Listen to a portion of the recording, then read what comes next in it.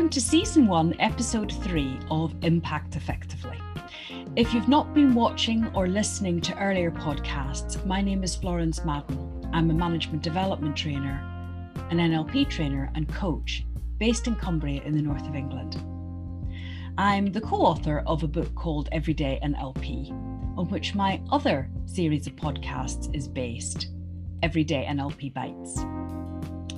This series, however, is based on my book, The Intention Impact Conundrum. And through this series of podcasts, I am looking at how we become aware of the impact that we're having on other people. And if it's not what we want, what do we do about it?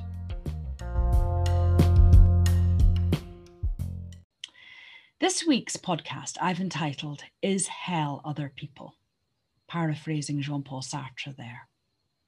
Because it's easy to look at other people's behaviour and be judgmental about it, and perhaps not be as aware of our own. Albert Schleider said, we tend to judge others by their behaviour and ourselves by our intentions. An entirely different yardstick, because we know what our intentions are, but we assume the intentions of other people, and that may not be entirely fair. So let's start by looking at how other people do impact on us and what that can tell us about our own behaviour. So think about times when you've been speaking to somebody and they have come across to you as being rather superior, kind of knowing it all. And think about how that has impacted on you. Maybe you did or didn't say something to them, but whether you did or you didn't, just notice the feelings that that created. How did you feel about that person or about yourself when they were speaking to you in that way? Similarly, maybe particularly in business situations, if someone has come across in a childish way, behaving childishly, particularly where you don't feel it's appropriate, can you remember what your feelings were then?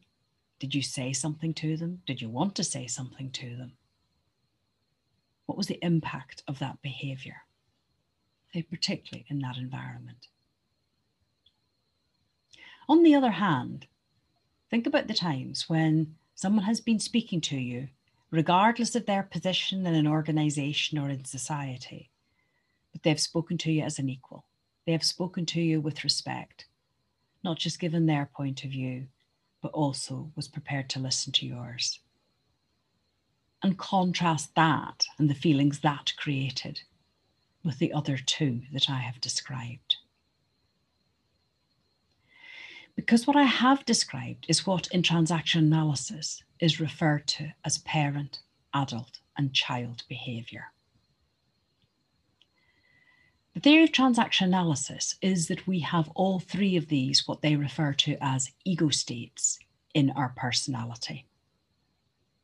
So we go into speaking in a parental way, even when we are not speaking to actual children. We speak to other people that maybe have no relationship whatever to us in that way. It's not always inappropriate, but it's a good time just to think back of how it feels when other people speak to you in that way.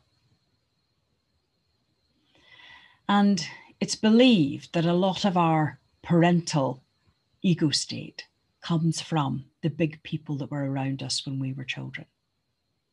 And you may even find yourself saying things that, had your parents said them when you were 14 or 15, would have caused a massive eye roll. But here you are saying it now yourself. So those big people influence the parental traits that are still there in our personality. On the other hand, and I'll use that phrase when we have the toys out of the pram, when we get really, really angry about something, or the times when we kind of shrink back and don't want to cause a row, don't want to say anything, then we're going into our child state, rather as we might have done when we were young children. And sometimes these are strategies that we had as young children of how we get our own way. So if they worked at 5, why couldn't they work at 45? Certainly, when we've got a strategy that works, we tend to keep it. So even though we're grown up, we still exhibit child behaviour on a daily basis, if not on an hourly basis, if not even just through most conversations. And even though we're working around or talking to other adults, we often go into what would be described as a parent ego state.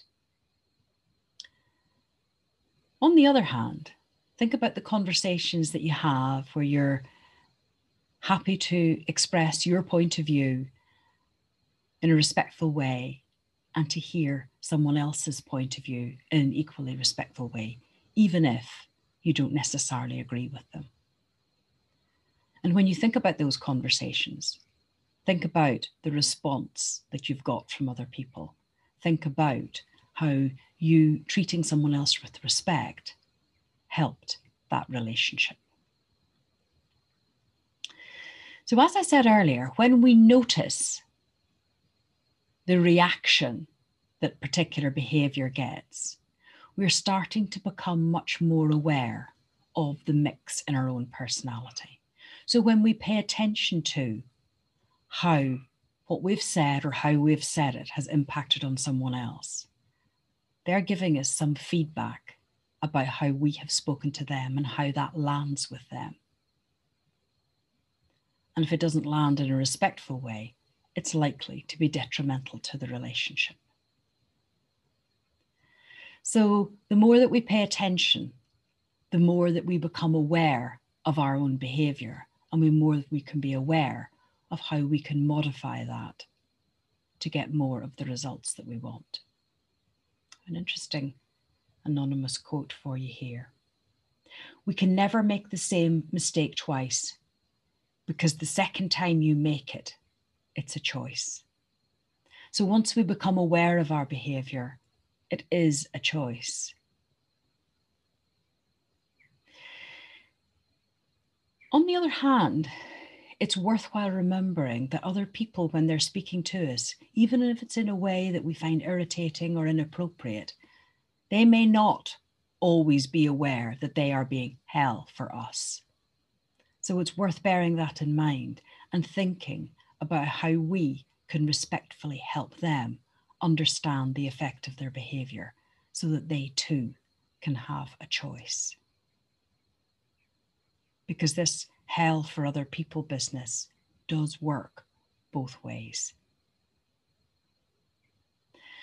I'm going to finish today on another anonymous quote. Relationships never die a natural death. They are always murdered by attitude, behaviour, ego, hidden benefits, or ignorance. So perhaps just think about that and don't let our relationships, personal or work, die from any of those things. So thank you for watching or listening to this podcast. I hope you've enjoyed it. And if you have, then please join me next week for the next in this series, which I've entitled, Are You Buying Into You? In the meantime, if you're interested to find out more about the courses I run and the services that I offer, and maybe specifically the Personal Effectiveness at Work course on which this series of podcasts and the book are based, then you can find all of that in my website, which is www.florencemadden.co.uk. So thank you again for watching or listening, and please join me again next week. Thank you.